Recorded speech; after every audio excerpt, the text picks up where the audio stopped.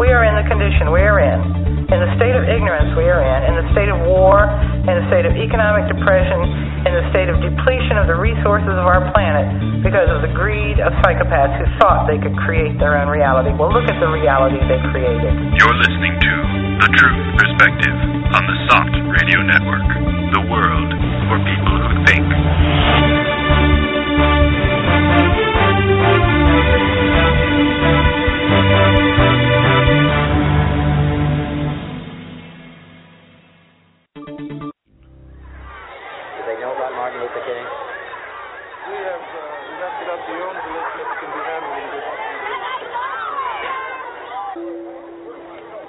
Could you lower those signs, please? I have some very sad news for all of you, and that is that Martin Luther King was shot and was killed tonight in Memphis.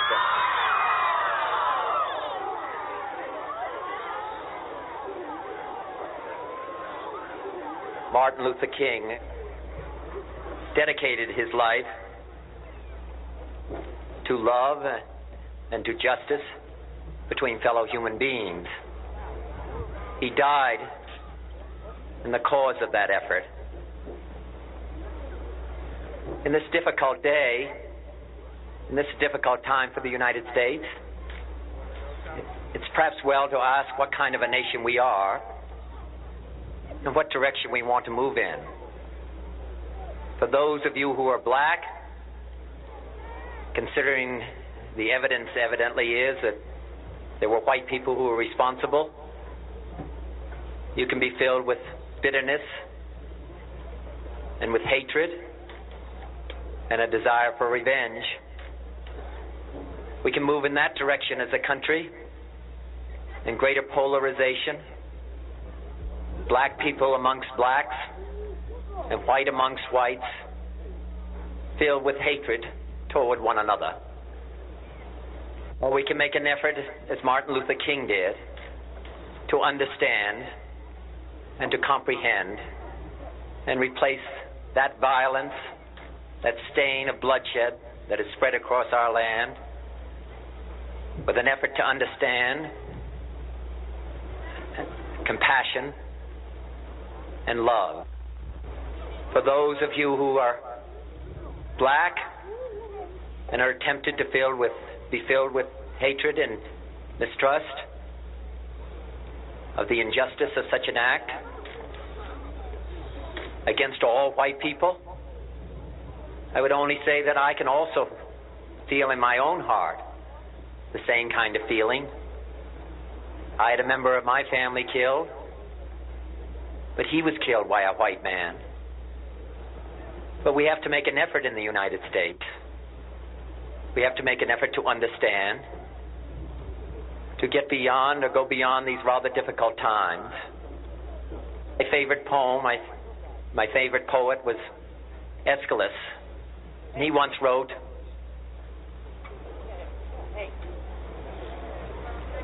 "Even in our sleep, pain which cannot forget falls drop by drop upon the heart, until in our own despair, against our will, comes wisdom through the awful grace of God."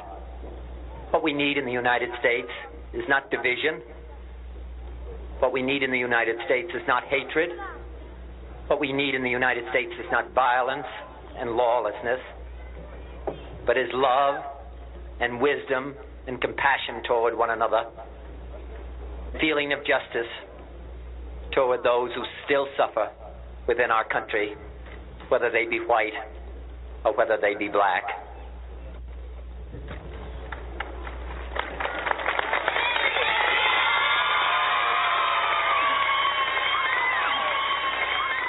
We can do well in this country. We will have difficult times. We've had difficult times in the past, but we will have difficult times in the future. It is not the end of violence. It is not the end of lawlessness, and it's not the end of disorder. But the vast majority of white people and the vast majority of black people in this country want to live together, want to improve the quality of our life, and want justice for all human beings that abide in our land.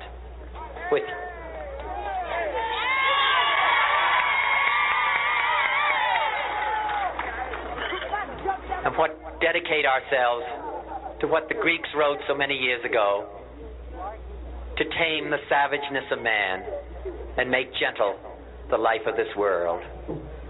Let us dedicate ourselves to that and say a prayer for our country and for our people. Thank you very much.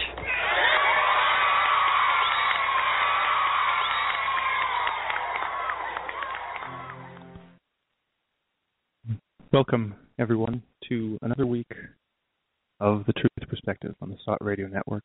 It is January 17th, 2015, and we're back. That was Robert Kennedy giving a speech the day of the assassination of Martin Luther King Jr. Today we're going to be continuing our discussion of Martin Luther King a little bit, as well as talk about a couple other issues and some things going on in the world today. Today we have returning SOT editor Carolyn. Hello. Elon. Hey there. And joining us today, special guest host, SOT editor Corey. Hello, everyone. Thanks for having me. I'm Harrison, as usual, and we are The Truth Perspective.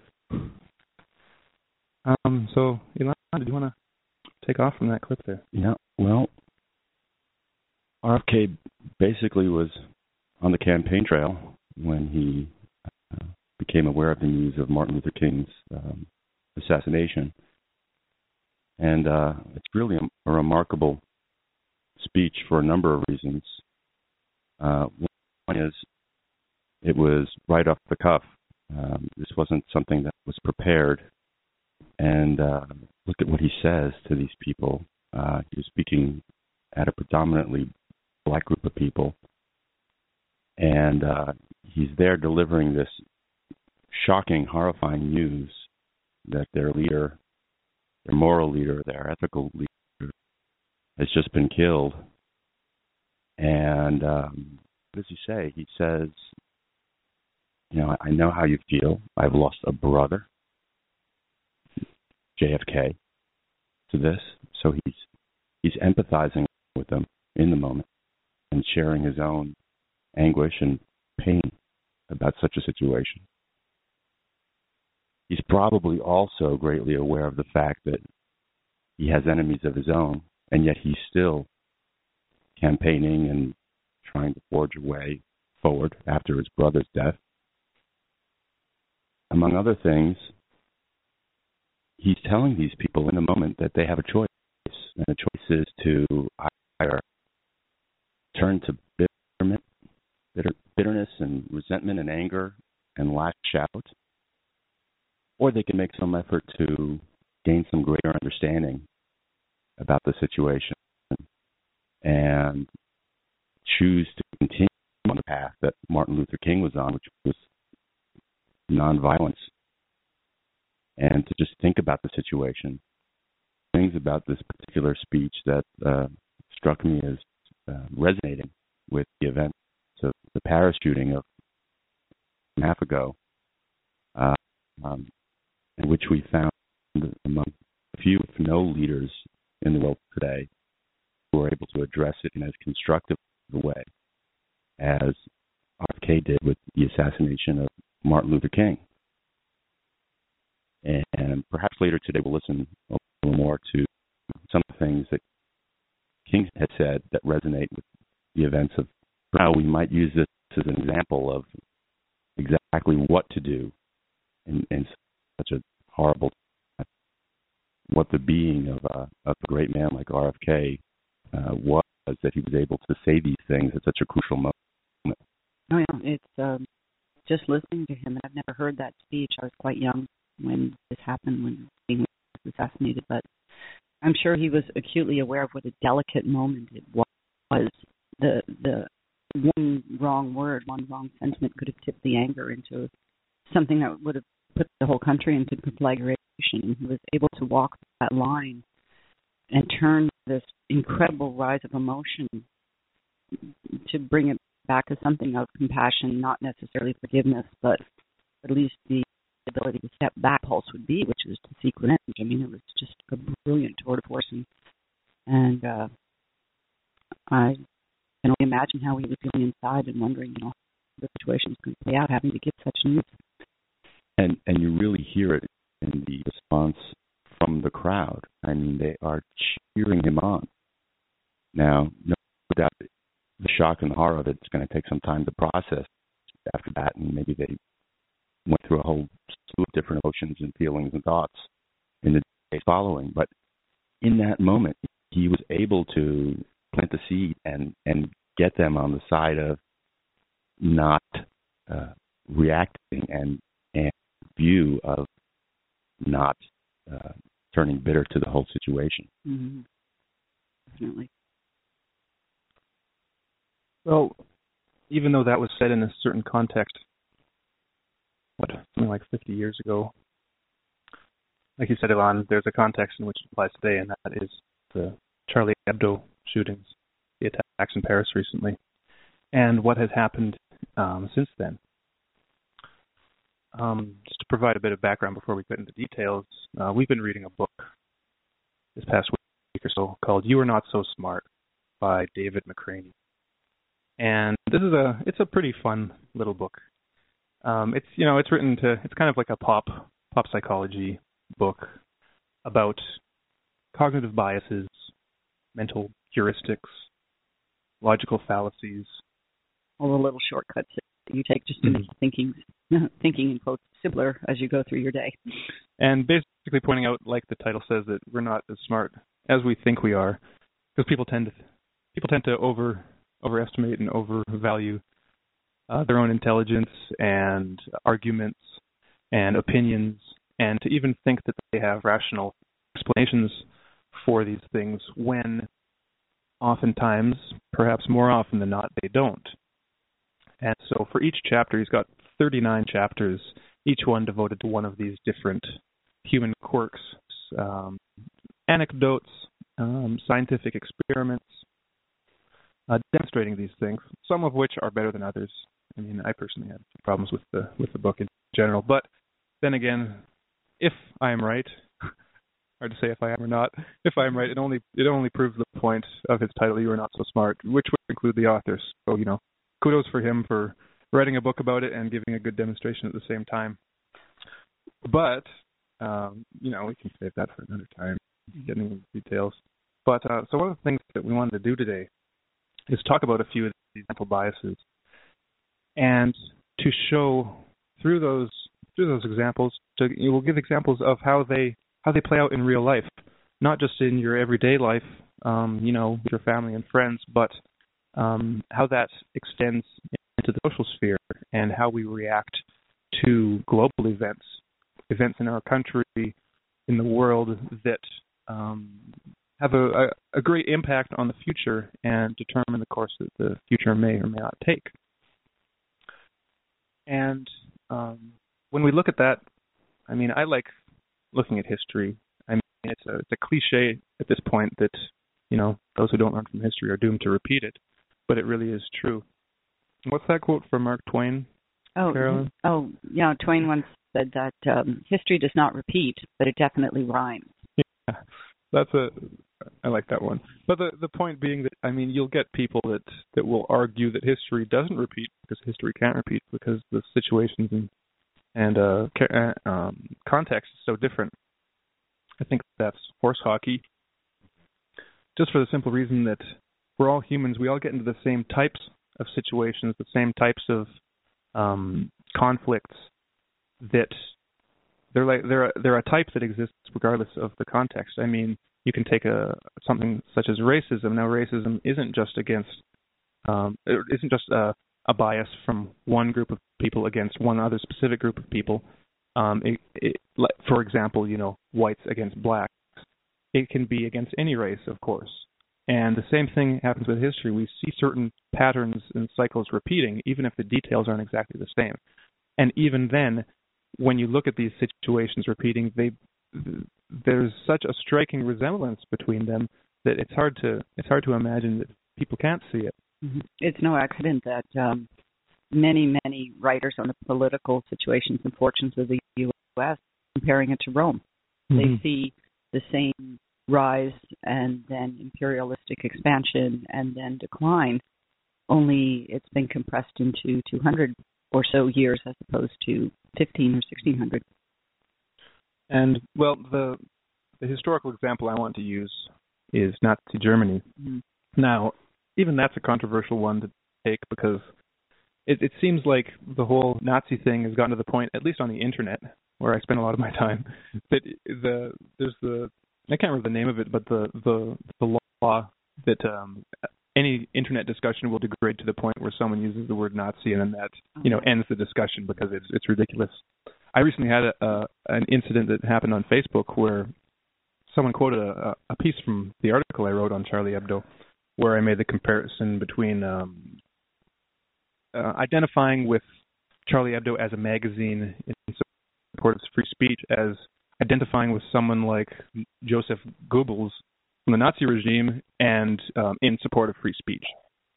The idea simply being that to support free speech is not the same as to condone and identify with the content of that free speech. The idea being that someone can say whatever they want, and that doesn't mean I have to agree with it. In fact, that can mean that I can vehemently disagree with it and think that it is an absolutely disgusting thing to say. Which is free speech. That some people in this discussion formed on this Facebook post kind of got to first making that connection, and then they were saying it was ridiculous to make a comparison to Nazi Germany because the comparison just doesn't apply. You just can't compare something like that to the Nazis. I guess the Nazis are off limits.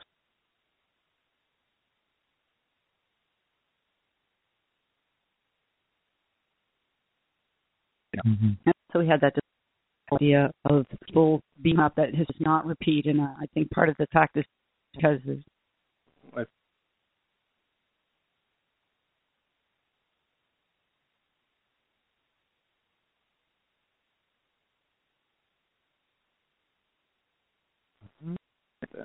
Why, Mr. Anderson? Why? Why do you do it? Why? Why get up? Why keep fighting? You believe you're fighting for something, for more than your survival? Can you tell me what it is? Do you even know? Is it freedom or truth? Perhaps peace? Could it be for love? Illusions, Mr. Anderson, vagaries of perception. Temporary constructs of a feeble human intellect trying desperately to justify an existence that is without meaning or purpose. And all of them as artificial as the Matrix itself. Although only a human mind could invent something as insipid as love. We're going to end this clip. Can you hear us now, everybody? You must be able to see it, Mr. Anderson. You must know it by now. You can't win. It's pointless to keep fighting. All right, are we back?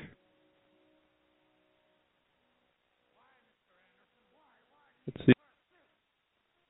Testing. Okay, we're back. Okay, Carolyn, do you remember what you guys were saying? Maybe Corey should back up because I was sort of answering his. Well, I was just pointing out that you were talking about individuals arguing about there are not any parallels between Nazi Germany and what's occurring today. And I was just saying that that's obviously a view from nowhere that they're holding. They're not using any context. They obviously aren't drawing on any of the information that's publicly available to make those connections themselves. And I mean, just the last year, the report was produced that showed that Israel and NATO combined to put the lives of 15 million children into jeopardy. And when those kind of facts are just ignored, then of course you can say there's no parallels between Nazi Germany today if you're just not even going to look at them. Mm-hmm. Okay. And the other thing that I was thinking is that we have such a surface society, a surface culture, and people will point to the fact that this can't be the same as Nazi Germany because the same markers aren't there. They aren't seeing the big rallies, or they don't look at the demonstrations that are happening, and so that's just like a German. I don't see the same kind of forms, even though we have stormers literally on the streets of America. I mean, these guys, and they're kidding out they'd head off to, Iran tomorrow. Mm-hmm. But because the details don't match, they don't perceive the larger underlying pattern. Yeah, Obama doesn't have a little mustache. Oh, God, no. And there's no swastika. I know. The swastika is so drenched in blood. Yeah. You see that and you know exactly what it is. Look out today, you don't see that on the helmets, you don't see that on the patches of the soldiers. You see it's the camo that's, the true blue. And it's a fashion statement. And Corey, you just said something really interesting. You said that we don't have the context from which to assess certain things. The other day I was reading about Richard Pearl, one of the neo-authors of The Plan for a New American Century. Prince of Darkness. Talking about, among other things, how Israel might prevail against the Palestinians. And he specifically used the words, we have to decontextualize the situation. We have to not put the conflict between Palestinians and Israelis in its historical correct light. So there's been an actual concerted effort in the media and wherever else to fuzz, to make blurry this what you call this the ability to compare the two. Precisely. Well, there are many journalists have been jailed for trying to make these kinds of comparisons. It's a dangerous thing to do. Mm-hmm. Okay. In this time of free speech. Well, before we get into some of the specific biases and stuff going on, I want to read an article that was published in 1933 in the German newspaper Der Stürmer, which was run by a guy named Julius Streicher. And so I'm going to read it to you, and we'll just let the words soak in. Keep in mind, you might want to keep in mind that it is totally ridiculous Nazi anti-Semitic propaganda, but that's what these guys were publishing. And this was in 1933. 1933. Okay. This was just days after the fire at the Reichstag. So I'll begin. A few days ago, Germany was astonished by the news of arson in the Reichstag. Fires were set in more than 20 places in the building. It was almost completely destroyed. The ringleader is the head of the communist faction in the Reichstag, Representative Torgler. At the same time, the press brought another unsettling report. In the basement of the Communist Party headquarters, secret passages and hidden tunnels were discovered. Material that encouraged civil war was found. Detailed plans to murder both individuals and groups of German citizens were found. The bloody uprising was supposed to begin throughout Germany in the immediate future. There was to be murder and arson in cities and villages. These news items had a strong effect throughout Germany. The indifferent citizen who had not wanted to see the enormous danger of Bolshevism looked in horror toward Berlin. He too realized now that Germany faced a terrible threat. The burning Reichstag building was the signal that brought every German to his senses. The National Socialists, however, were not surprised. They saw it coming. They had long recognized the danger of Bolshevist world criminality. They had long predicted that what everyone could now see. They had warned the German people about it in 100,000 meetings. They had called them to battle against it in thousands of mass meetings. They organized a mass movement of millions against it. The German people has woken up. It has risen up. It wants to fight against Bolshevist criminality. It demands its destruction, its defeat, its extermination. But the German people do not know who is guilty. They do not know the cause of this terrible uprising, the criminal murderous arson. The German people will fight in vain against this plague, against this poison, if they fail to recognize the scoundrels who mixed this poison and spread the plague. It is not difficult to find the true cause of Marxist Bolshevist world criminality. It is as clear as the light of day, and one only need to open one's eyes to know the truth. The truth is that both parties that want civil war, that hate the fatherland, and that only recognize an international were founded by Jews. The Jew Karl Marx, the name to the movement, wrote the program. The Jews Lassalle, Kautsky, Bernheim, Dr. Hilferding, Dr. Moses, Rosa Luxemburg, Liebknecht, Luxemburg, and others led and still lead the socialist and communist parties. The truth is that the leaders and rabble-rousers and fomenters of the November Revolution of 9th November 1918 were a clique of Jews. Hasse, Musam, Toller, Eisner, Lillian, Neurath, etc. belong to the Jewish people. The truth is that the Marxist movement is in reality a Jewish movement. The goal of the movement is to make the confused, roused masses into an enormous army of slaves. This army would be used and exploited to reach the great goal of Jewish world domination. blaming them exactly what they were doing. Mm-hmm. Exactly. Now, of course, with the benefit of hindsight and looking back 82 years, I mean, we can see what was wrong what this guy was writing, that he used this medium in order to cross a message that would demonize an entire group of people, an entire religion, and that was ultimately responsible for the cold-blooded murder of millions of Jewish people, in addition to, millions of communists and, just various groups of people, and the deaths of millions and millions of people. And he was ruled by the. He didn't wield what he ruled the bigotry and hatred, and that resulted in him being executed for crimes against humanity. So he didn't have a speech, and of course we'd all, pretty much everyone today would argue that that's good. Mm-hmm. But you did a very interesting.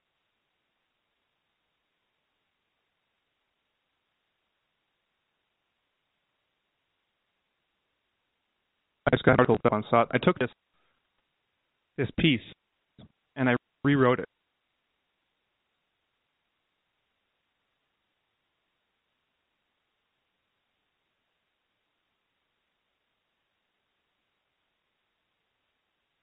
Voices are tough. I apologize. We're having a bit of problems with today, so please bear with us. We kind of just get confirmation. Are we gone? Let's see.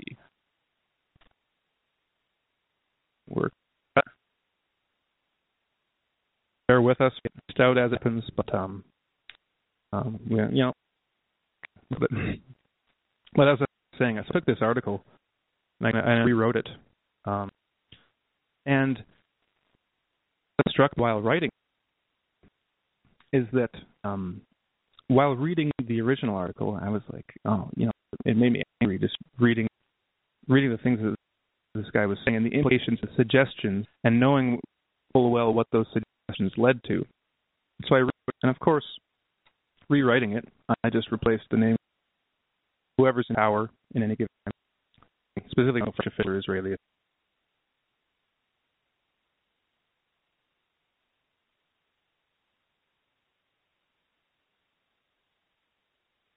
Especially, see, the way they format it, oh, we're gone again. It does not. Yeah.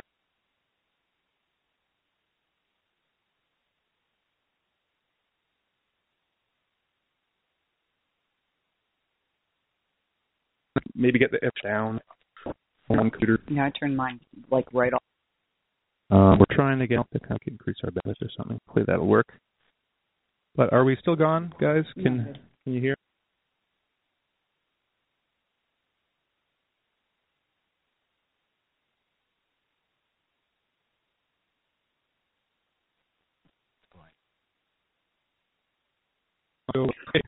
Okay, yeah.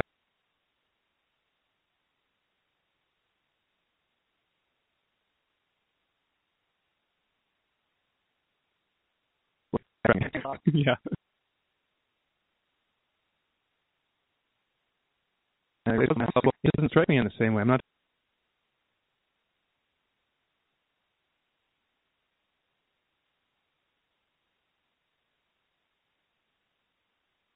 Well, the thing about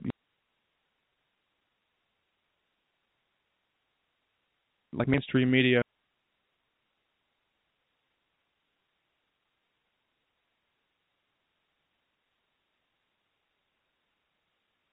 the ISIS.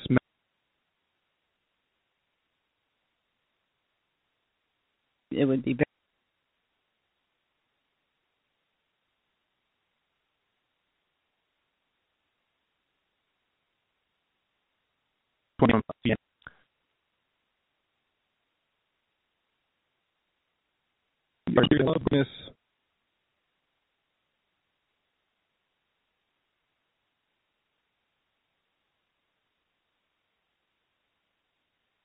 Please enjoy some music.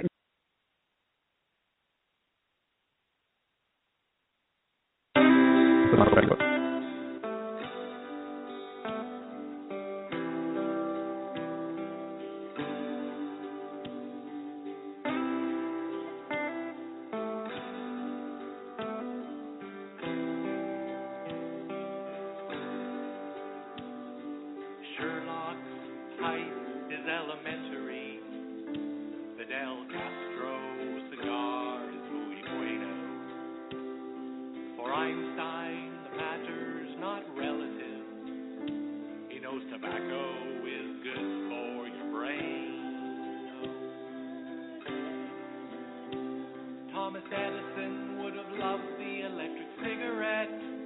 Alexander Graham Bell heard tobacco's call. George Orwell hid his habit from Big Brother. Adam and Eve chewed on leaves before the fall.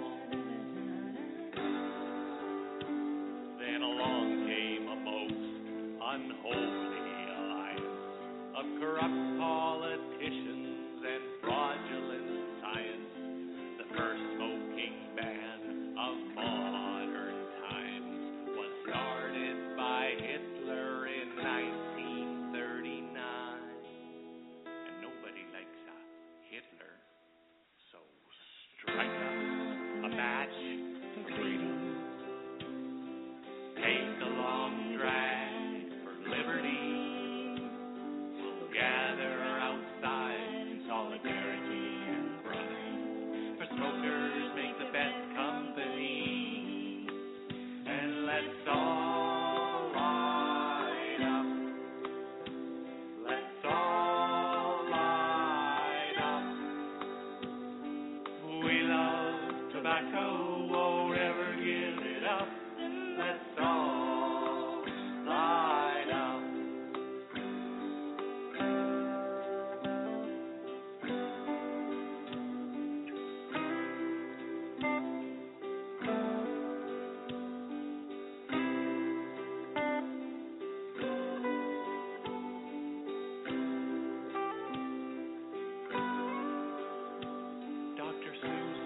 No Grinch with his pipe. Charles Darwin studied species of shag. Tolkien had a hobbit, a smoking every day. Sigmund Freud and Carl Jung shared a fag. Mark Twain smoked 40 cigars a day. And like Picasso, Renoir, and Van Gogh, said if smoking's not allowed in heaven, boys, then to heaven we shall not go. Okay. Can you hear us now? Okay, we just tried logging in a different way. Can everyone hear us?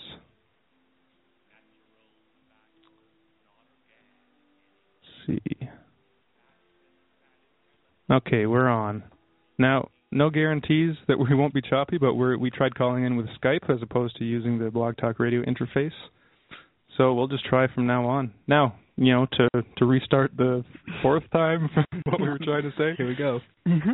Okay, so I was just saying that I read this article and I had this emotional reaction to seeing the way that these words were used and with the purpose they were used, and I didn't have the same reaction when I was seeing Muslim. And so why exactly was that? That you had a more muted, not such a visceral reaction to seeing the word Muslim substituted for Jew. Exactly. And so then that gave me an emotional reaction because, why shouldn't you? Why shouldn't I? Yeah. Especially when I did a little searching and found headlines as being like, Caliphate is Islamic world's dream come true, and the article says that there's going to be a world power that can buy anything, this Islamic State, and that one analyst of Islamic studies said that Jerusalem is the prize of the world and the nation whole. The major aim of a caliphate is to rule the world. That Muslims are going to either convert everyone or kill or enslave any that does not convert. And with a beautiful little map showing exactly what their goals were. Mm-hmm. And I think that also one of the reasons that we have for living in that different paradigm where the word, where Muslim caliphate and Islamic State and all of that seems so normal. I mean, it ties right back into the build-up to the Reichstag fire, as you just in the article you were just reading about all the events and all of the news, the quote-unquote news and the propaganda that was being forced into the public mind that all of a sudden came to a head as soon as the Reichstag burned, and they said, now we know who's responsible. Mm-hmm. We can tell you who is responsible because we've been telling you who is responsible for years now, months and years. And all of a sudden Germany woke up and said, oh, yes, you're right. But I'll bet, the other flip side of that is leading up to the Reichstag fire, there's probably the same reaction to seeing the word Jew. There was not any kind of, oh, that's horrible, because it was so much part of the fabric of their media and their conversation and their culture that it didn't seem shocking to see these things being said. Yeah, it was just common knowledge. It was common knowledge. Mm-hmm. And common knowledge with all kinds of so-called facts to back it up. Mm-hmm. Now, some of these facts may have been grounded in some kind of reality. Some were just completely made up. But the fact that all of this material was available to the attention of the German public, and not just the German public, that it created this environment where it was just normal. Mm-hmm. And this was the Jews were the problem. We need a solution to this problem. Mm-hmm. And look where that led to. Yep. Now, when we look at that today, we have the Muslim problem. People in France are responding. Well, just to give an example of how they're responding, what's happened in the last week? Well, there have been more than 50 attacks on Islamic groups or buildings or property. Or business. Mosques, businesses, grenades thrown, fires shot. Yeah, people being killed in their homes. Guy was stabbed. And the comedian Dieudonné, thank you, arrested. It's like a slow-moving crystal knock. Can I say that? And yes. Okay. And so you yeah, should. Thank you. You should, absolutely. People being arrested for saying anything that can be slightly construed as supportive or even questioning the official rhetoric. And not only that, you are arrested, tried, and thrown in jail without, well, not even tried. It's just you're arrested. It's true, and there are, I think, three kids.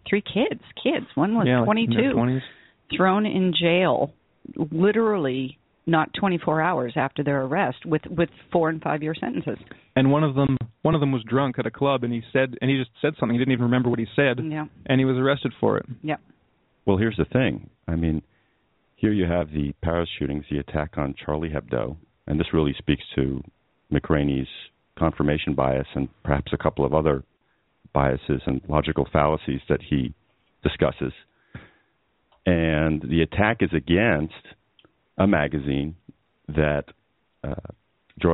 puts out these cartoons that effectively paint all Islamic people in this terrible, horrible light.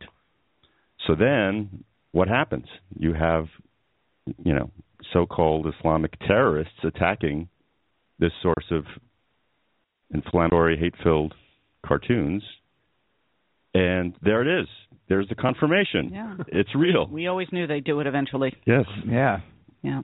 But what makes it so much easier to accept is what was happening before. I mean, and this goes back to the very first chapter in McRaney's book, which is called Priming, which is the way that you can, he describes all these different situations and experiments. It's been replicated many, many times, that different details of your environment, different things you're exposed to that you hear, different things that you might see or even touch. They do one that involves a cup of warm coffee, predispose you to adopt one or another point of view. And I mean, I can look back, where it first really, really hit me was watching back in 1983, Back to the Future, where you had Lebanese terrorists who were going to kidnap the doctor and, grab his time machine and do whatever. But I mean, already, and, I'm sure there were examples going even further back in James Bond movies or whatever, where it switched from being the Russians, because after a while the Russians, just kind of slipped out. It's almost like, shall we say this, it was almost like there was a planned shift of focus to Middle Eastern Islamic type that was being set up as the new demon. And it was very, very subtle. Well, I was in New York City the day of 9/11 and was on Fifth Avenue, not just a few miles from seeing the World Trade Center impacted. And my first thought was Osama bin Laden. Oh, God. So you solved the crime. I did. In an instant. He's right here, folks. Now, at the time, I knew nothing of false flags. Mm-hmm. And I went back to that day and recognized that I had actually been primed with this information via the media, who was telling us, for the past several months that we can expect an attack, And there my mind went. Right away. Right away. Wow. Now, it was only later in the day when I was watching TV later that morning and watching one of the Twin Towers fall down that I said, well, wait a second. That looks a lot like a controlled demolition. Mm-hmm. Exactly. We solved that too. Yeah. Yes. and that was my only, at the time, question in my mind that enabled me to say, well, is this whole event what it purports to be, or what the media was purporting it to be? It's too. I woke up that morning and I lived in a different time zone and a different country, and I literally woke up to that news on the radio. I mean, the alarm went off, and that was the news. And I, bolted downstairs and threw on the television, and they were already showing the one collapse, and they showed it over and over and over. And I just thought, wait a minute, and I was already a little bit familiar with the idea of repeated traumatization, causing damage to the brain and to the psyche, and that opens you up for so many things. And I turned the television off. I forbid it to be on all day because I did not want my kids exposed to that. And I remember thinking, my thought was, this looks just like a movie. And then my other thought was, and this is getting a little off topic, but my other thought ran back to that Lone Gunman episode. And I thought, this is like this is a freaking movie. I mean, it's real, but it isn't. Well, in his book, McCraney starts each chapter with the misconception and the truth for these different things. So for priming, he says the misconception is, when you are being influenced and how it is affecting your behavior. The truth is you are unaware of the constant nudging you receive from ideas formed in your unconscious mind. So like Carolyn mentioned, this can be in various different ways. It can be, he gives one example where in an experiment in a lab, it sounds kind of strange when you say it like that. They put these humans in this lab to do this experiment. And what they did, they did two variations of it. One using just word association. So they say the test is about one thing, and they prime you with certain words. In another variation, they put certain objects in the room, just placed around, not very obvious. So the words they used were words related to business, and the objects that they placed around were like a briefcase or a cup of coffee or something, to give this idea, just the subconscious suggestion of a business attitude or framework. And then they gave the real experiment was to give people an option. You sit down with another person who the subject thinks is another subject, but in fact they're in on it, and you have the option of choosing one of two options from a cup, two pieces of paper. One that you get to choose whether you get to choose to make a deal with the other person. You have $10, and you get to choose how much to split with them, and the other person gets to decide whether to accept that offer or not. Now, usually when there's no priming with these business words, people tend to do it 50-50, because they figure that, okay, well, I'll split it evenly, and then the person is probably willing to accept the offer because I'm being fair, and then we both win. Yeah, because if they didn't accept the offer, nobody won. Right. So, but then when they were primed, it turned out that the vast majority of people lowered how much that they offered the other person. So they'd give them like maybe $3 or $2 or some people even would offer them $1, or even in the face of the fact that if the other person did not accept the deal, which is what would encourage an even split, they would both lose. They would still tend to this bias of stiffen the other guy. Right, and so without the words, when they had the objects, just random objects, 100% of the people split it 50-50. But when they put the briefcase in there, that went down to 50% of people. So 50% of people became more greedy and selfish and less fair simply by putting a briefcase in the room while they were doing this test. And so it's not just ideas that are formed, it's your actual behavior. You can act in certain ways that you might not expect from yourself simply from some odd detail that's placed in your environment. That activates some unknown portion of your psyche, or unrecognized portion of your psyche. Because you can make, the businessman, you make associations with guys like Donald Trump who are jerks, and then you start acting a bit like a jerk.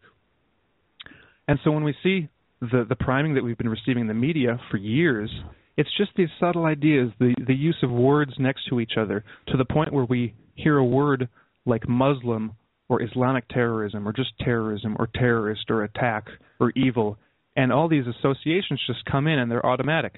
Yeah. And that primes us for certain behaviors. So even just to hear the word terrorist, I mean, there's terrorists all over the world. There were terrorists in Cambodia. There's terrorists in Africa. There's terrorists in Spain. Mm-hmm. The Basque folks have been, pulling stuff for years. The EDA, EP, can't remember. But if you heard the word terrorist, you automatically add the word Muslim to it. And even though I read a statistic the other day. We all love statistics.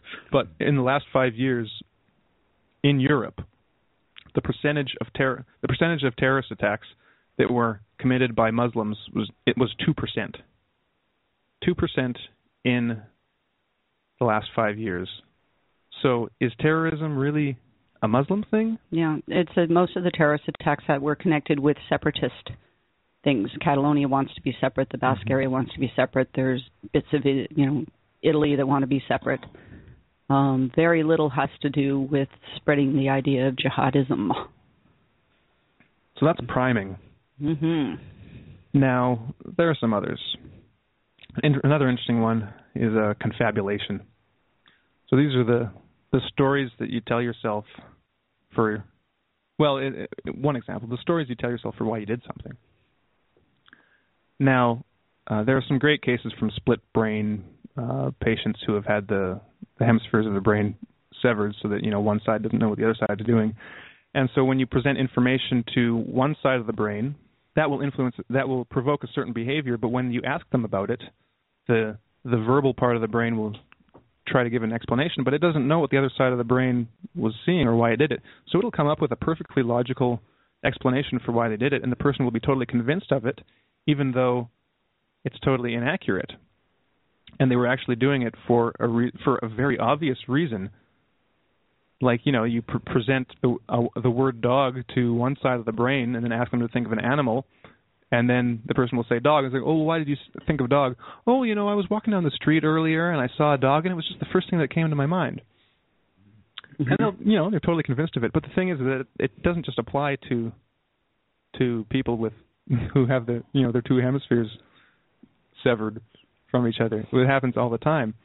And there are, if you want to get into the details, there are various explanations in the book for how this happens in the different ways that it can happen. So you have something like the attack on Charlie Hebdo, and then you have the response. I mean, we had huge rallies in France in response to this, and people using the word "Je suis Charlie." So I am Charlie. I'm standing in solidarity with this.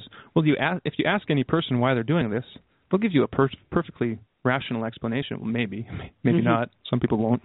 But they'll give you an explanation. But do they really know why they're doing it? Well, they'll go to the next knee-jerk thing, confabulation, which is freedom of speech. And then you then want to ask them, well, do you know what kind of speech that you are defending?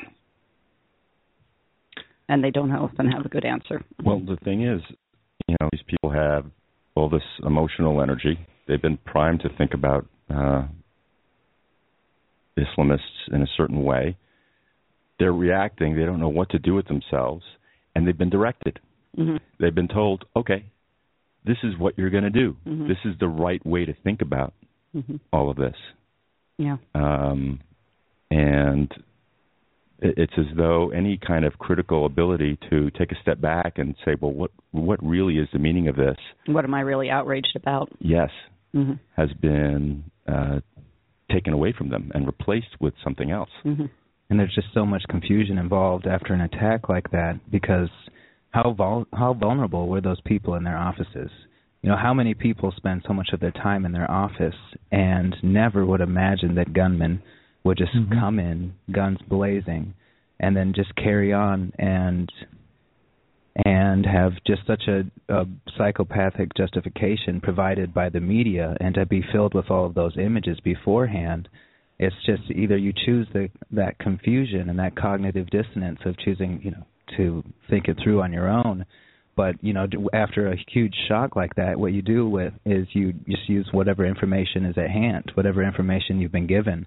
And the media has done a great job of priming people, and so that confabulation seems to come in just as it's just so automatic and mechanical that we're so easily puppeteered following crises like that. It's such a tool that fits right into the hand of individuals who are directly benefited from these attacks. I actually read a really interesting article. I wished I'd snagged it, again, from Twitter, my favorite news source.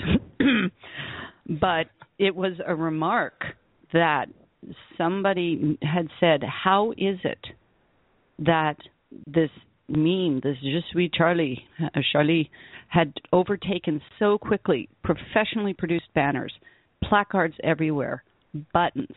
It was like it takes, no matter how fast and how passionate people are, it takes a little bit of time to get something like back together, together. It's, you have to create a silk screen. I mean, I've done this kind of stuff. It takes a little bit of time to put it, and yet with not even 24 hours later, this whole package campaign was out there and moving. Mm-hmm. So, it makes you wonder a little. It's like a thought virus. Yeah, but the fact that this material outpouring that people could take and put on their badge and carry their placard and, march with their banner, those banners, those placards and buttons were ready to go so quickly. It was, either an astounding logistics, pulling together of the people, or possibly, shall we say, prepared beforehand.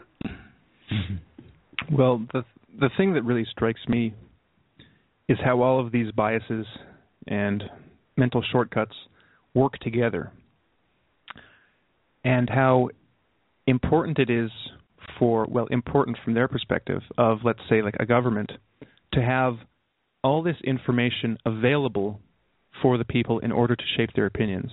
Because basically the take-home message from this book is that you are very easily manipulated, and that you don't know how easily manipulated you are. And this applies to everyone.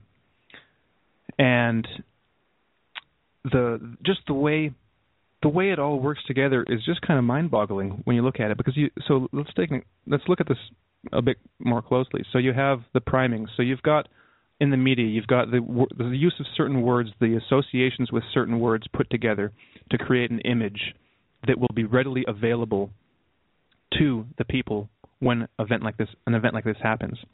You have something called the availability heuristic. So this is the idea that the thing that you'll call to mind most readily is the information that's most readily available to you. Now, if you look at the media, what information is most readily available? It is a very specific viewpoint with very few dissenting voices. Mm-hmm. You have to search out a dissenting voice in order to get a real second opinion, which is more often than not, closer to the truth than the information you're getting from the media. So people operate based on what information is immediately available, and that has to do with just if it's available in that time and place, how often it's available, and what is not available. Mm-hmm. And so you've got priming and you've got availability working hand in hand. And then you've got normalcy bias. So, for example, excuse me, normalcy bias would fit in with the fact that you've been swimming in these ideas for who knows how long.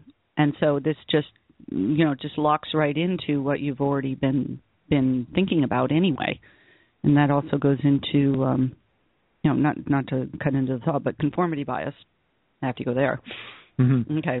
But availability, all you've had is these Muslims are evil and want to take over the world and cut your head off. And so then, because our thinking isn't as directed as we think it is, it's very automatic, it's very emotional in nature. The ideas just kind of spring up based on associations.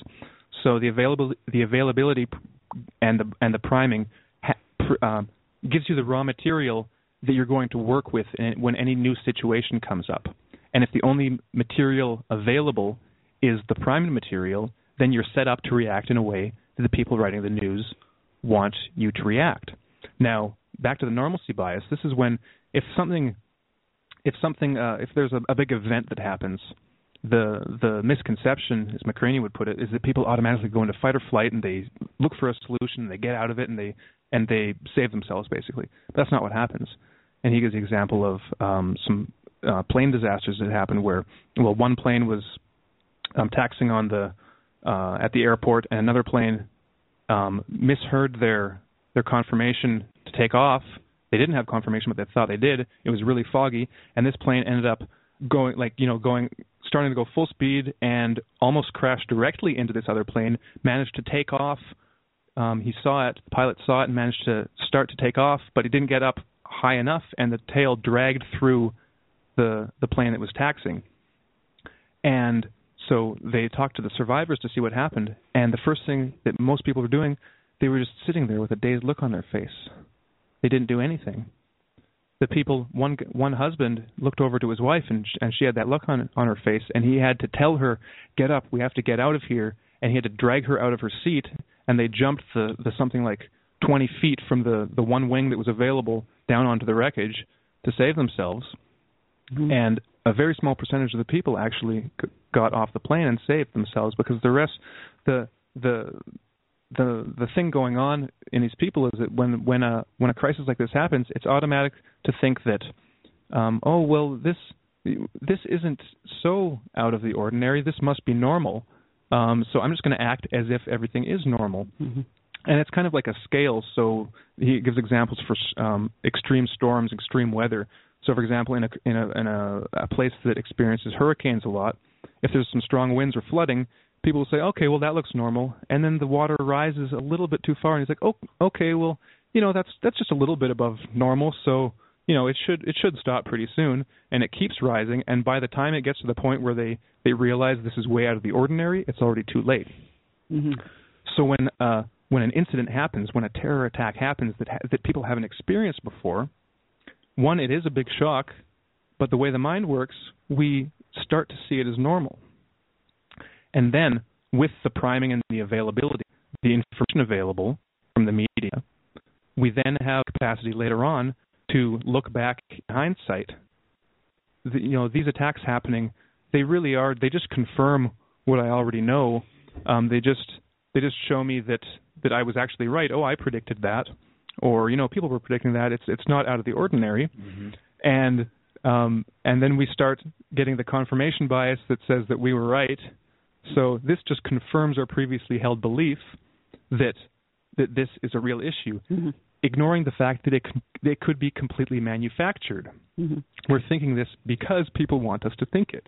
Not only that, to go along with the media and the priming, they already have the solution presented. And in this case, the solution is more military on the streets of France, more surveillance, and then, of course, every other country is going, "Oh, my God, look what happened in France. We have to step up our surveillance to keep you happy, not to keep you happy, but to make you feel safe." So priming also gives the idea that the world is a very unsafe place, and yet along with the priming that the world is an unsafe place is the solution is either in the wings or being presented when you're in that state of shock. And President Barack Obama in America just scheduled a security summit for February 18th in order to get both parties alongside either side of the Atlantic on the same page in regards to monitoring all the Facebook posts and creating centralized databases to monitor the movement of these, quote unquote jihadis, another one of those words that are supposed to inspire us to hatred and to bigotry and to support the continued erosion of what little freedoms we did have. Because I think is what you've adequately pointed out, Harrison, is that they say you are not as smart as you are. Also, we're not as free as we thought we were. We are much more mechanical than we thought we would be, and that this tool, this latest terrorist attack, is going to keep pushing us in this direction of absolute terror. I mean, I have felt just absolute despondency just looking at the news and seeing what's happening in France, because it's not like they can repeat these things and that life can continue on, quote unquote, as normal. When the people choose to believe it, then it takes on a life of its own and it becomes a new beast, just as we've seen in France, and is spreading. And so I think that what we're seeing is the mutation of the virus into once it really enters the hearts and minds of the people, because plenty of people before might have been skeptical. They might have, there was enough information in the airwaves, especially from Russia Today and different news sources from Russia, just pointing out the obvious about terrorism and the fact that ISIS and Boko Haram they've been obviously funded. It's publicly documented by NATO, and they're a tool used for this process. And now that has all been swept away, and now we are. It looks like everyone is the people with this kind of a mentality who see these facts. They are going to be they're being more quickly swept away just by that threat, that constant threat of you're being monitored. Your Facebook posts are being monitored. They don't want this kind of information being out there. And when I say they, I mean various parties involved. But, even if they aren't connected in any real way, they are all connected in the sense that they need these lies to be perpetuated in order to make money off the machine guns, in order to make money off of the bombs, the missiles, the propaganda, the homeland security, positions. They need money. It's a beast, and it's alive and well, and it's feeding off of the fear and the lies that we're seeing right now, and we can see the effects of that in France. Well, if you want to see an excellent example of priming in real time, there is a wonderful essay, wonderful depressing essay that was put up on the Science page by a gentleman named Arthur Silber. And he points out the fact that in the last couple of months, the terms that have been used for identifying the enemy have been broadened. It used to be Islamic terrorists and Islamic, terrorism and all that. But he has noted in the mainstream that this has been broadened to extremism. So that takes it out of, as he put it, anybody who's actually planning some kind of destructive or murderous act, to anybody even espousing or speaking about ideas that go against the narrow prescribed political limits. That makes you an extremist. You don't have to be a violent person. You don't even have to be affiliated with any named group, but you are an extremism. You are on the edges of what is acceptable or beyond that. And just gaining that label, which could probably be a good majority, of thinking folks, will land you on a surveillance list or restrict your travel or do any number of things. I do recommend it. It's called Propaganda. Anyway, it's by Arthur Silber. It's up on the Science page. It's long, and it is worth every word to read. That reminds me of a recent statement made by a Russian minister who was outlawing or prohibiting the propagation of, I think it was Charlie Hebdo type cartoon in Russia. And I think he's the only person representing any world power today, any country in the world, to speak out about such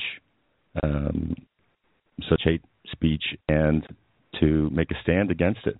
And it only comes of the experience that Russia has had in the past few years with the West and knowing precisely how the propaganda works, that they're able to, see the Charlie Hebdo event for what it is. Well, I'm sure the fifth columnists are screaming freedom of speech at that point in Russia. But also Silver makes this excellent point that satire, that was the label that Hebdo hid behind, is, oh, this is just satire.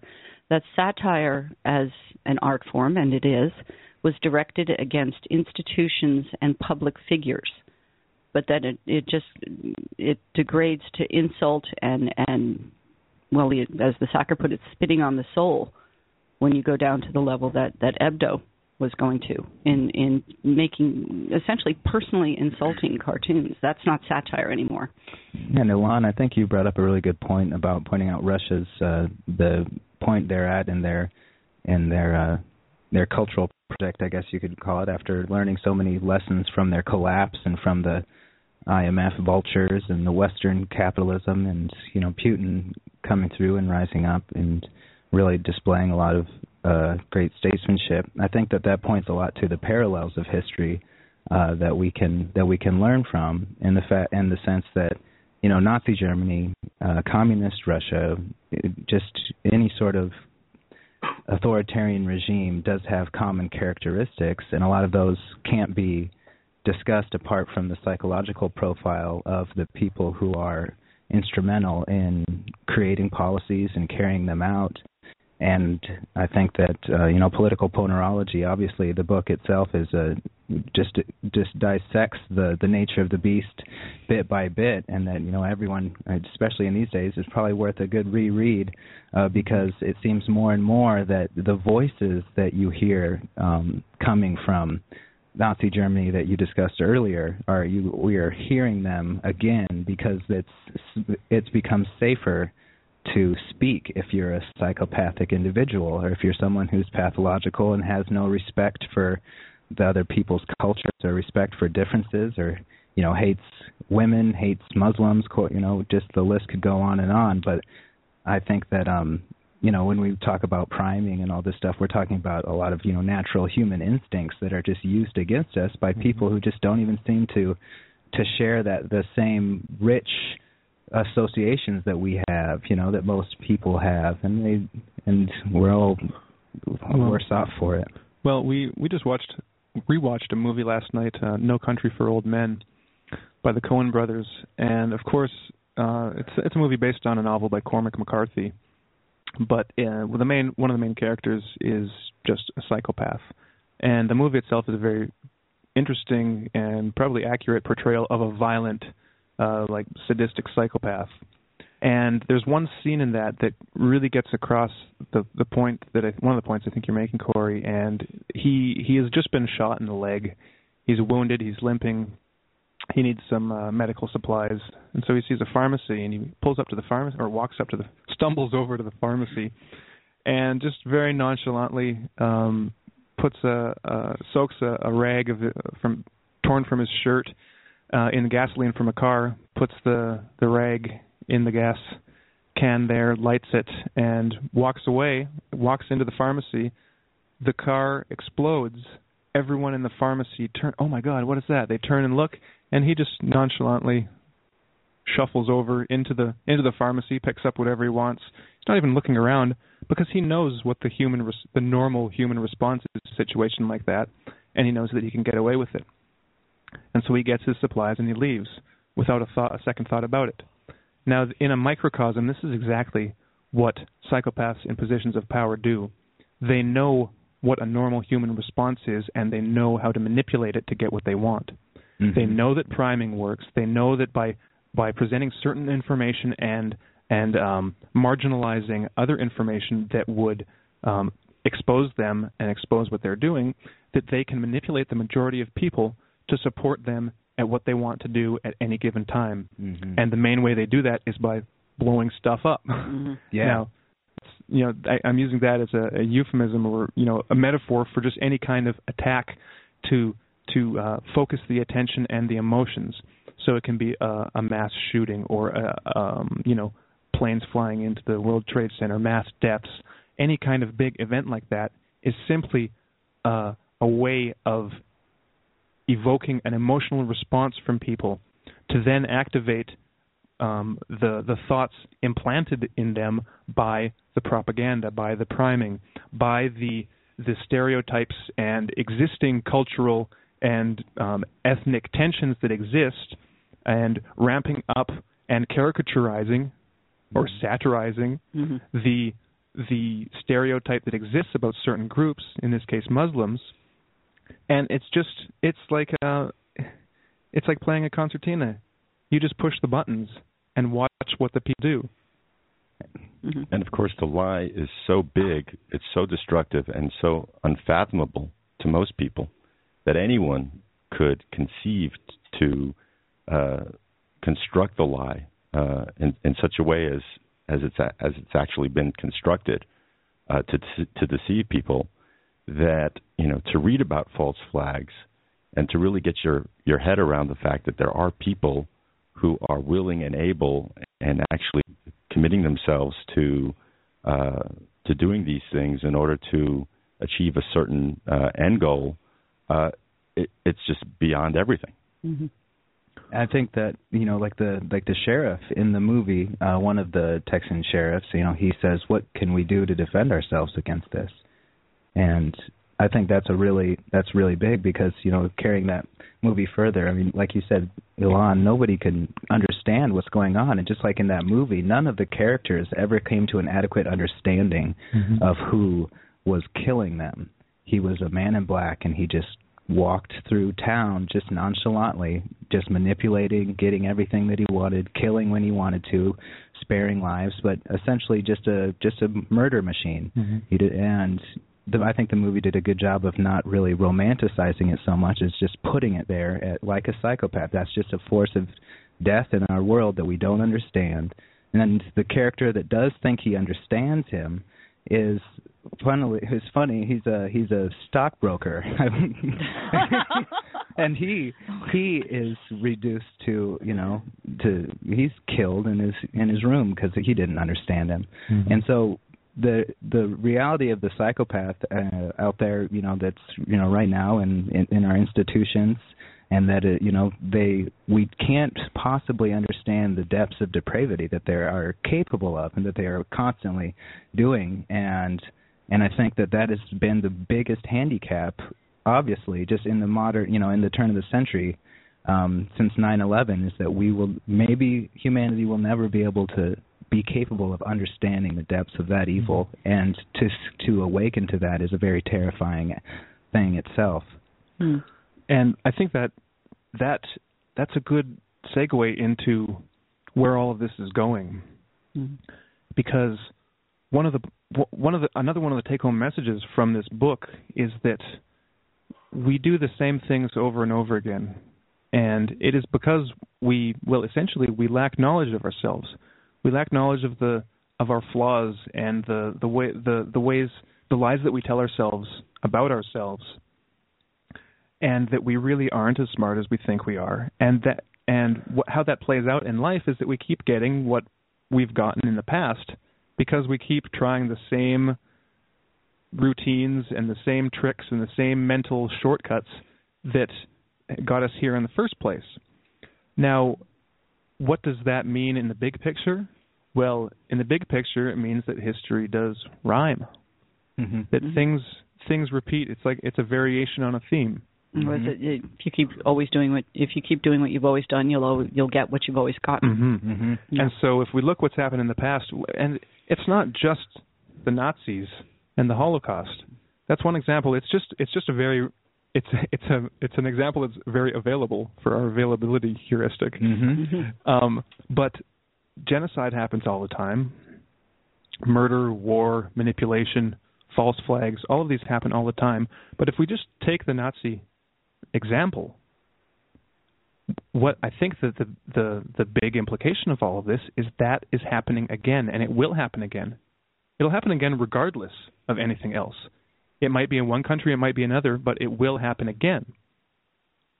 And so what we've been seeing with the response to Charlie Hebdo is it's like a variation on a theme. It's like someone took the composition of Nazi Germany, put it in a different key, and is just playing it on the radio.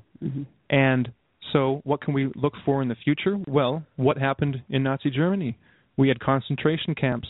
We had mass murder. We had just hate-filled speech and politicians and the public. We had mass surveillance. We had people turning their neighbors in for nothing. We had torture. Now we have a lot of those things today.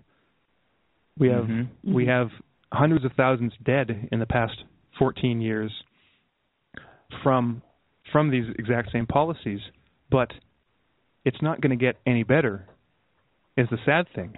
And it's not going to get any better because we keep using the same mental shortcuts and, what we've been talking about. Now, it looks like we've got a caller here. We've got Shane in New York. So let's go to Shane. Hi, Shane. How are you doing? Hey. Hey, guys. Hey. How's Shane. it going? Good. Great What did you? show. Oh, thanks. What did you want to talk about today? Well, when we're talking about the book You're Not So Smart, and how it kind of brings back us into this very reactionary state, where we kind of get into these routines. There was a book that was actually brought up on in the chat room too, called The Unthinkable: Who Survives When Disaster Strikes, by Amanda Ripley. And I think McCamey actually references this book when he's talking about normalcy bias. It's a really good read, and one of the things that she talks about is how even when people are faced with this immediate disaster, that people look for actual routines to do while they're pretty much right in the middle of it. There was one story where I think there was a woman who was in the Twin Towers, and she was kind of going around in circles looking for her book to pick up what she was going to take with her as we were evacuating, and it struck me that even though Amanda Ripley was talking about disaster in an immediate sense, that we also experience disaster over the course of many years, and more on a macro social scale. And this is kind of how a lot of people react to these disasters, is by just kind of retreating back into this these routines and kind of just our mechanical or reactionary nature. Well, that's a really interesting point, because alongside with all the priming, we've been provided with so many distractions, and so many people just have to spend all their energy every day just getting through their day. So, yeah, you would cling to your routine and try to shut out anything that's any more threatening than your daily life. And this reminds me of all of the articles and things we're reading now that speak negatively about people who are prepping. How they might be conspiracy theorists or end of the world extremists. Yes. Why even think about such things? You must be crazy. So that's kind of setting the mindset for many people who might otherwise question how prepared they are for certain eventualities and probabilities. Sorry. Oh, go ahead, Shane. And it just goes back to that priming too. We've been told again and again, be afraid of Muslims, they're terrorists, or be afraid of black people, they're violent, and all these things. Like it primes people, and after years and years and years of this, it's really baffling to see the reactions of just everyday people, and the responses to things like, what happened in Ferguson, and, now with the outcome of France. It's really horrifying to see, I guess, just the manifestations of that priming. Well, we were talking a little earlier about the whole never again idea. And I think the mistake that most people have is that they only apply it to Jewish people. And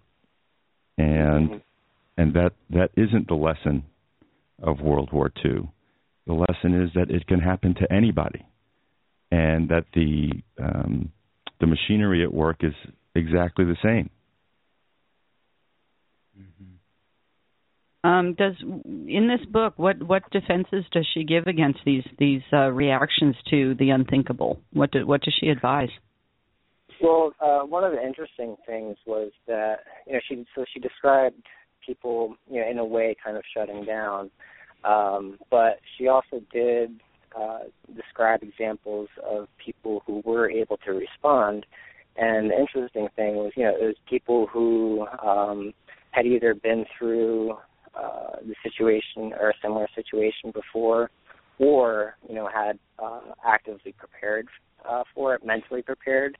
So the one example is there is a husband and wife who were on a plane that crashed, and the husband, he had been in I think it was like a public fire at some point, and he had survived. So whenever he goes into some type of isolated environment, he actively in the beginning, he walks up and down the aisles and looks where all the exits are, and makes sure he kind of keeps it in mind. So it seems like it's sort of like a mental preparation of seeing what could happen, and kind of having that in mind, if there is some type of disaster. So you could say almost he was voluntarily priming himself. If X happens, I know what to do. So that's a good example of priming, and that means you really should pay attention when the flight attendant is giving her little safety thing. That's not just entertainment. Yeah, well, conscious priming. Yeah, which makes it not priming per se, because priming is unconscious. I thought that was a good analogy, but you're right. It's a conscious. What it is gaining information. It is exactly what you said, Shane. This guy, not only did he have the experience, but he prepared. So what can we do? What's the solution? Well, the first thing is to gain information, to read about people's past experiences. If you haven't had them yourself, you read about it, you gain information, you gain knowledge about what's going on. So you read about Nazi Germany, and then you prepare, you say, okay, well, I know that there's a good probability that something like this is going to happen again because it happens over and over, and it has for as long as we have recorded history. So what signs am I going to look out for? Am I going to fall for the same lies and manipulations that humanity has for its entire past? Well, I personally don't want to do that, so I'm going to be on the lookout for it, and I'm going to be skeptical about anything that I read in the media, because I know historically the media have been the ones providing this propaganda for the purposes of the people that want to do these things and that really want to take over the world. And so I think that's the most important thing we can do, is to prepare by gaining knowledge and putting this knowledge into effect, and by critically look at the information that is made available to us and seeking alternative forms and sources for information. Mm-hmm. Yeah, looking at just a daily picture of what's going on, and trying to do that on a daily basis, and to see what the truth and lies are, like in a given moment, that can do a lot for, can add up a lot for, providing some type of, protective measure or preparation. And, it kind of makes me think of when the crisis in Ukraine unfolded, the American people had just been subjected to months of priming against Putin with when the Olympics were being held in Sochi, and it was all about Putin being anti-gay And just months before that, there was a lot of attention given to whole like Pussy Riot and that whole issue. And if people are really investigating these things as they come up, when it's kind of it's a red flag that something could happen, and then so when things do happen, things do unfold, you can kind of make sense of it, and that this is where the media or the powers that be are trying to lead people, and you won't necessarily have to be a part of that mess. The Ukraine example is a good one, because while the Ukraine the Ukraine crisis has been huge and just extraordinary amount of violence, I think it will probably pale in comparison to what we've got coming. But by looking at that, we can see these dynamics play out in the response to the Ukraine crisis. Now, of course, we've got at least two opposing camps. We've got the Novorossians on the one hand, and the Russians, because they're similar backgrounds and we could say ethnicity and language, and they view themselves as connected in a certain way, not in contrast with Kiev and the West.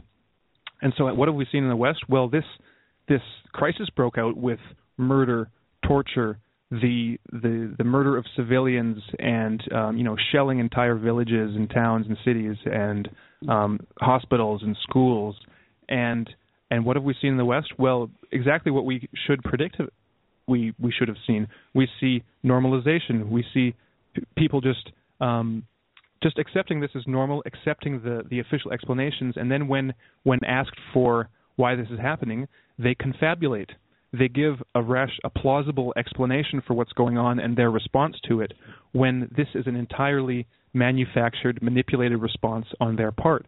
They don't have the information. They're seeing it completely backwards, and they're operating as total machines in response to this, thinking that they are free and rational individuals when it's the total opposite. Mm-hmm. And some of the pieces of information that have been completely left out of the Western media is that the battalions that are leading the fight from Kiev against the Novorossians are neo-Nazi. The Azov battalion. Mm-hmm. You have midnight, torchlight vigils. Right. Of people commemorating the leadership of Stefan Bandera, mm-hmm. who was a Nazi collaborator. He was a monster. And he was a total monster. Had incredible influence that stretched out even to a coup that was attempted against Roosevelt during World War II. Mm-hmm. And these are just huge pieces of information that have not been made available to people. Mm-hmm.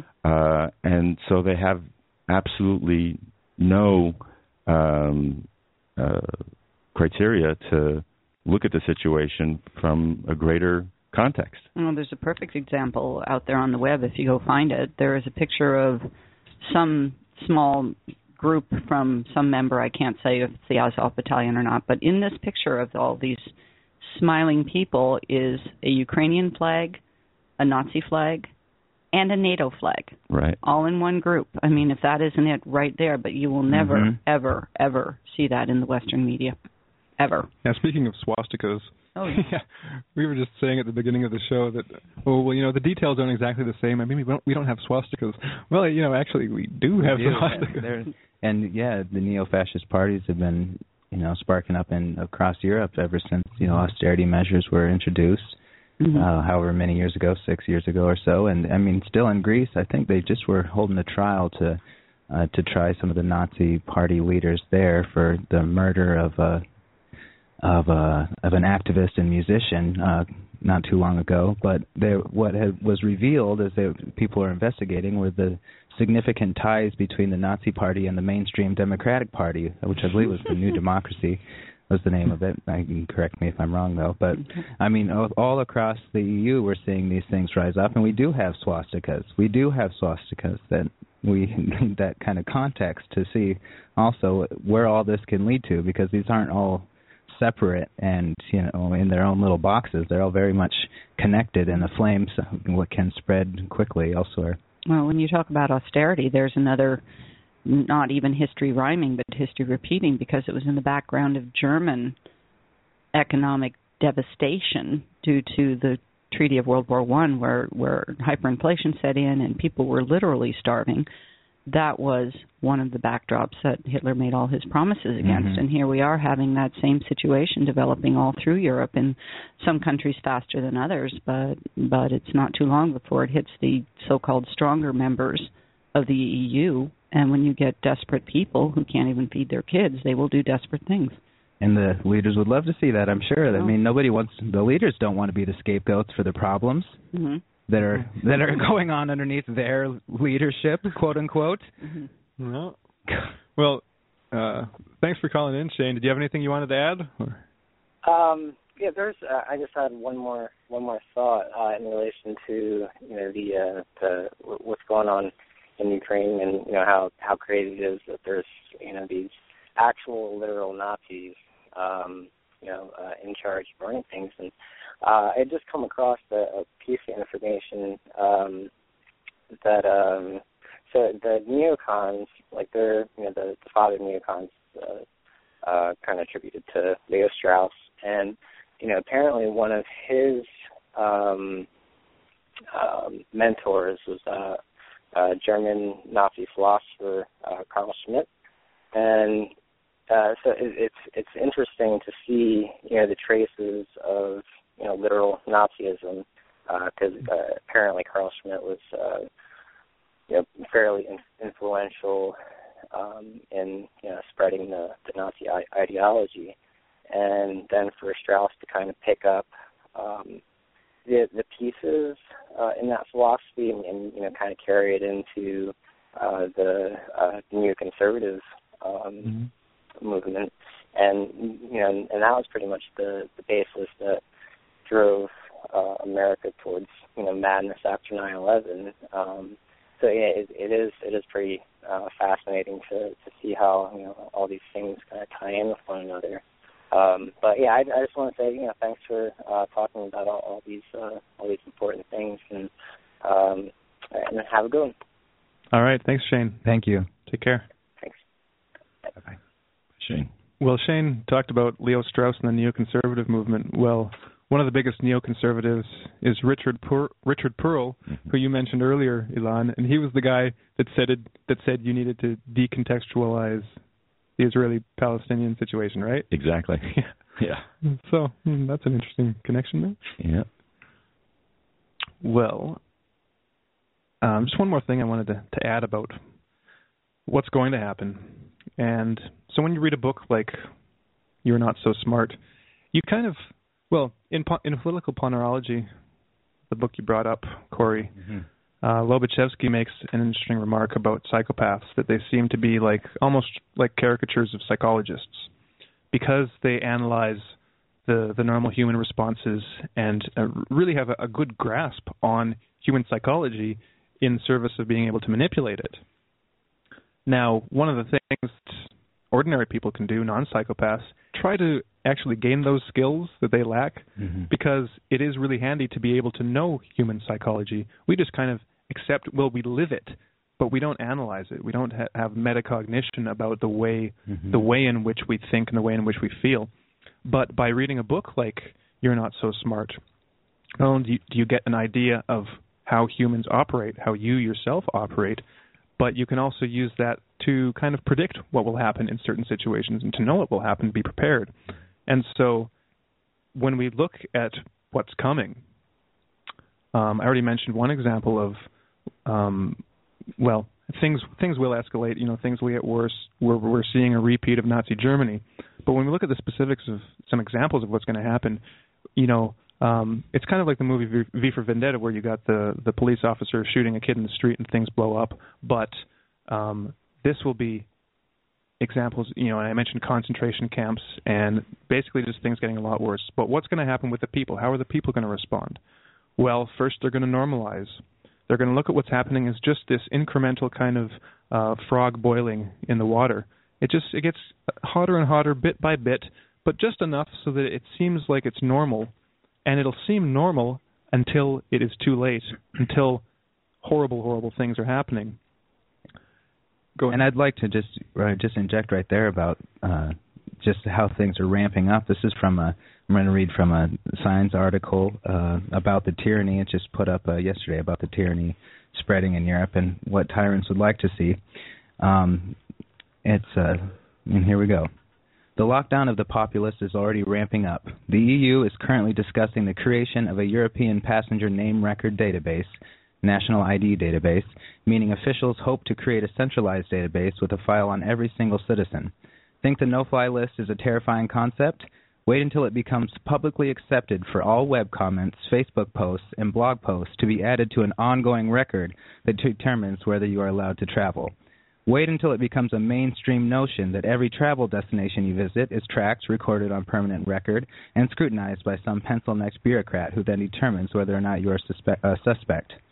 And if you think that is just a wide-eyed conspiracy theory, obviously, we've already been under surveillance for a long time, and conspiracy theorists themselves are basically just ponerologists trying to get into the minds of people who would be capable of pulling off these kinds of things. And I mean, it's happening right now. It's happening right now, and who's really doing anything about it? Who will do something about it? Not very many, because when you look at some of these biases, we've got two that I think stand out: conformity and the bystander effect. Mm-hmm. Now, so conformity is pretty obvious. People conform even when they don't think they're conforming. You may think that you're, this anti-establishment rebel individual when really you're conforming with other anti-establishment, individualist rebels. And that's just the way it is. Humans conform, and they listen to authority and they obey authority. They tend to. Not everyone does. In certain contexts. And it's such a deep instinct. I mean, that's bone deep from evolution. I mean, if you weren't part of the tribe, you didn't live. Mm-hmm. So it's a particularly strong one to get around. It's a survival skill that's killing us. So one of the examples that McCraney uses is the Milgram experiment, where the experimenter tells the subjects to give electric shocks to a person doing like a vocabulary test or something. And most people will give the shocks, even though they're not real, and they'll just keep escalating them.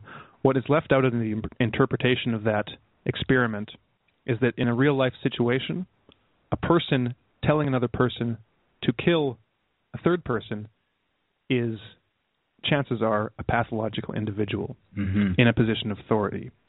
So what you have is that conformity really depends upon the character of the person giving the orders.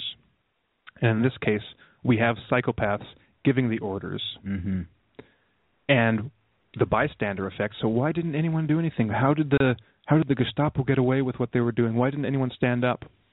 Well, in a group of people, when something happens to an individual, let's say they get hit by a car or they get mugged or beaten up, they're on the side of the street, people that are watching that happen, the more people tend to think, oh, well, someone else will take care of it. Mm-hmm. Or they look around and see no one else taking care of it, and so then that kind of that tendency trickles into their minds, and they do the same thing. So I don't see anyone else acting, so I shouldn't act out because I want to be like the group, and or someone else is going to take care of it. You're much more likely to have someone help you if you're alone and if it's one-on-one. Mm-hmm. But at least the hope in this situation is that people will intervene and help if one person acts as that role model. Mm-hmm. Yep. Now, we lack role models like that, or we tend to lack role models like that in government and among politicians. Mm-hmm. We have, some in other countries, but they don't have a lot of influence on what's going on in our countries. Mm-hmm. But really, the take-home message for that is to be aware of your own conformity, be aware of your own tendency not to do the right thing because others aren't doing the right thing, and to act as that one beacon that will then enable other people to go along with you. Mm-hmm. Unfortunately, that doesn't tend to happen And it gets to the point where things are so bad that one person that acts out is then arrested and tortured, life in prison, or just disappeared. And that's the thing that's coming. Oh, it's here. You have arrests being made of people feeding homeless people in Florida. There was that story of a few months ago. So there's already this idea that to help others, when it's against some arbitrary, ridiculous law, is wrong and punishable by incarceration or some other form of punishment. And you can extrapolate and see how that may be extended into other spheres very soon. Yeah, disrespecting or defying a cop's authority is instant death. That's they have the right to execute you. It's not written in any law books anywhere, I don't think. It's the unstated law. But it's unstated. It's a norm. It's become a norm. And then they blame you. And then they will blame you for resisting. Yeah. If there's any you left. So basically, given our tendency to conform and to follow authorities, what we really need is a good authority to follow. And lacking that, we need to become those authorities. But speaking of inspirational sources and good leaders, we're nearing the end of the show, so I think we'll just come back to Martin Luther King for a minute to wrap up. Sounds good to me. Yeah, this segment was made about a year before his assassination. It's a speech at Stanford, and it's quite interesting also in light of some of the things as regards racism and how he's able to not see the anti-black, anti-Negro racism that existed at that day in isolation. So take it away, Martin. We must see racism for what it is.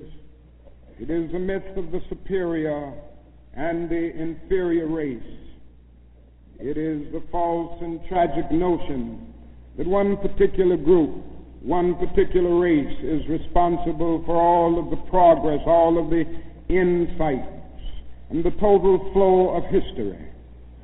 And the theory that another group or another race is totally depraved, innately impure, and innately inferior. And in the final analysis, racism is evil because its ultimate logic is genocide. Hitler was a sick and tragic man who carried racism to its logical conclusion. And he ended up leading a nation to the point of killing about 6 million Jews. And this is the tragedy of racism because its ultimate logic is genocide. If one says that I am not good enough to live next door to him, if one says that I am not good enough to eat at a lunch counter, or to have a good, decent job, or to go to school with him, merely because of my race, he is saying consciously or unconsciously that I do not deserve to exist. To use a philosophical analogy here, racism is not based on some empirical generalization. It is based rather on an ontological affirmation. It is not the assertion that certain people are behind culturally or otherwise because of environmental conditions.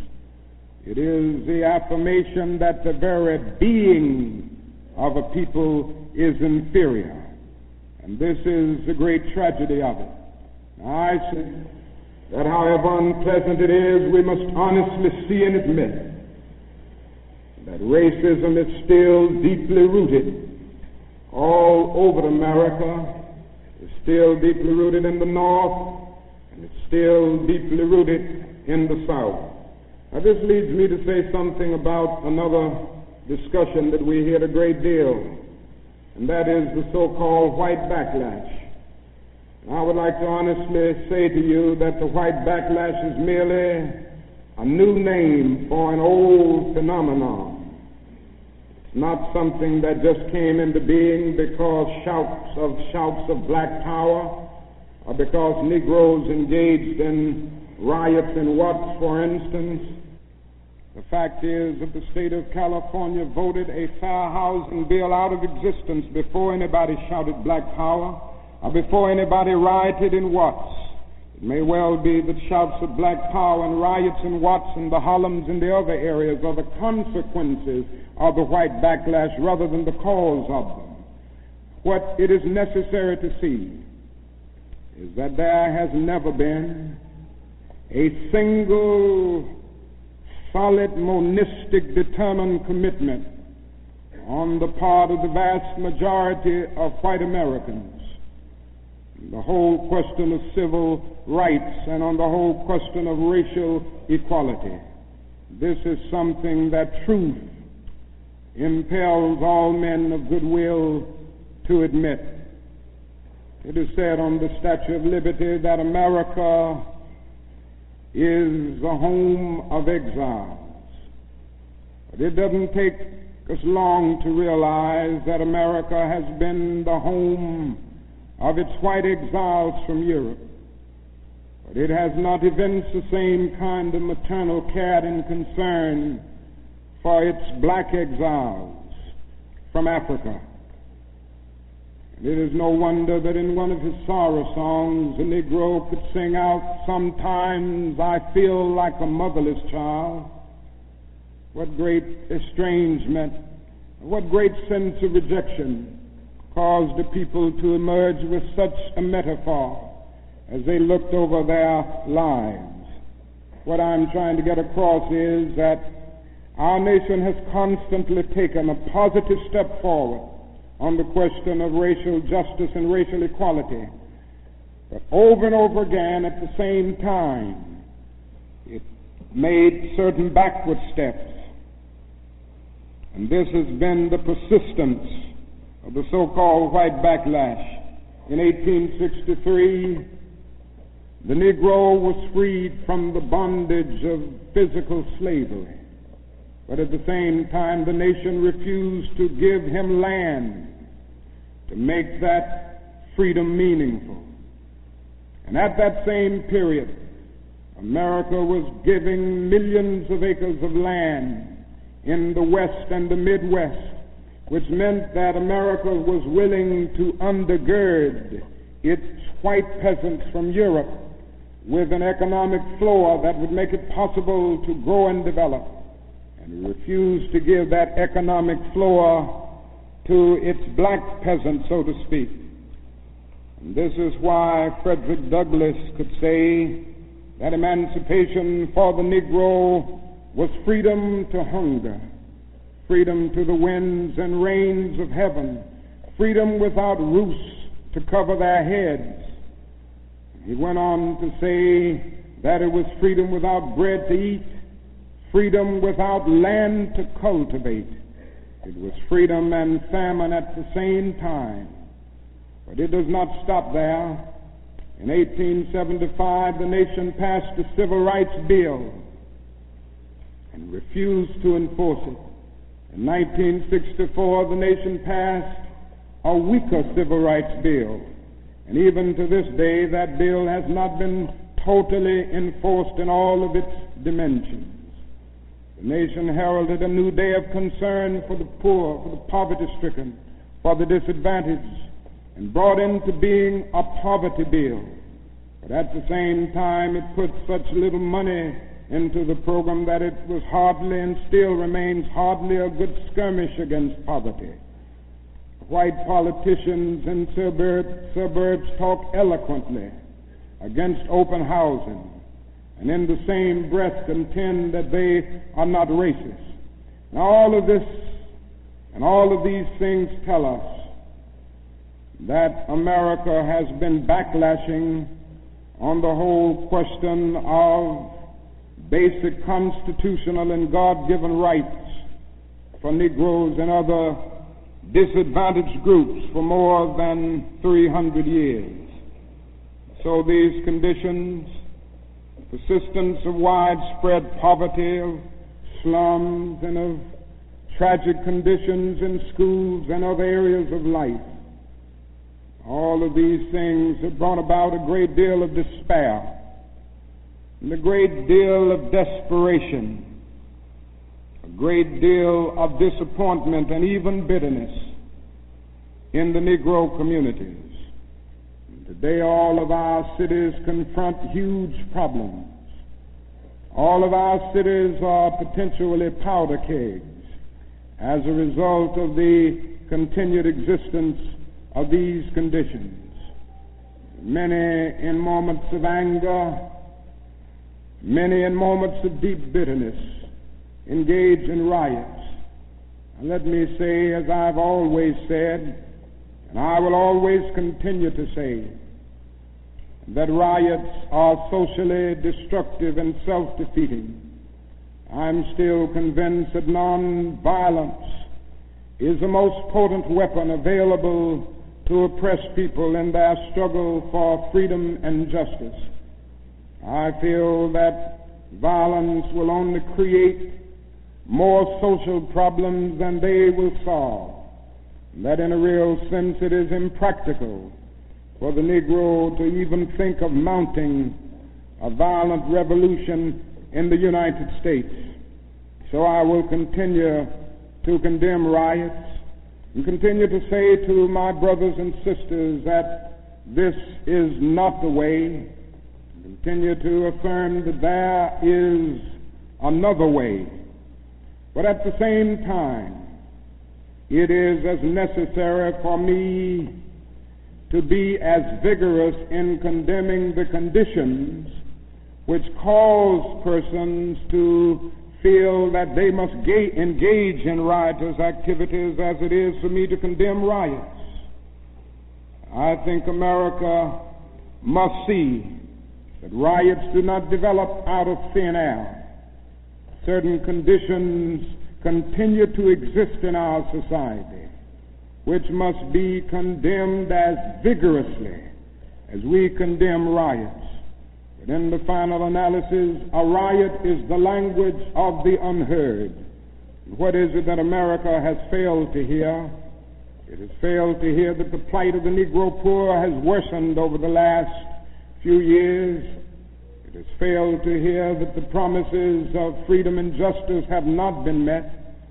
And it has failed to hear that large segments of white society are more concerned about tranquility and the status quo than about justice, equality, and humanity. So, genocide is the logical extension of racism.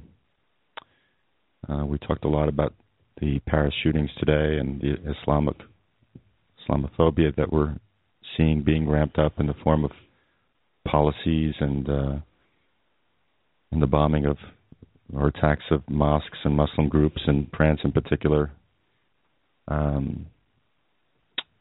think we can look at all these things in the broader scope of history and the war on terror and see where all this is going without exercising too much imagination. Mm-hmm. Well, I think we can end it there for today.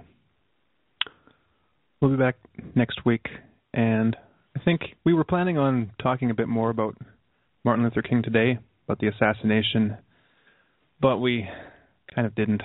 So we're gonna put that off and make our third week in a row talking about Martin Luther King. So we'll have more information. We can make a Martin Luther King month. Yeah. Yeah, he deserves a month, I think. Exactly. But thank you for everyone, to all our listeners. Thanks to Shane for calling in. Mm-hmm. Thanks for your patience while we got our technical problems sorted out. Yes. Yeah. And that was, I can confirm, that was Blog Talk Radio's fault. Because when we signed in with Skype, everything went fine, apparently. It's a conspiracy. It is. Yeah. You're not supposed to get the message. I think that's a confirmation bias that we're using there.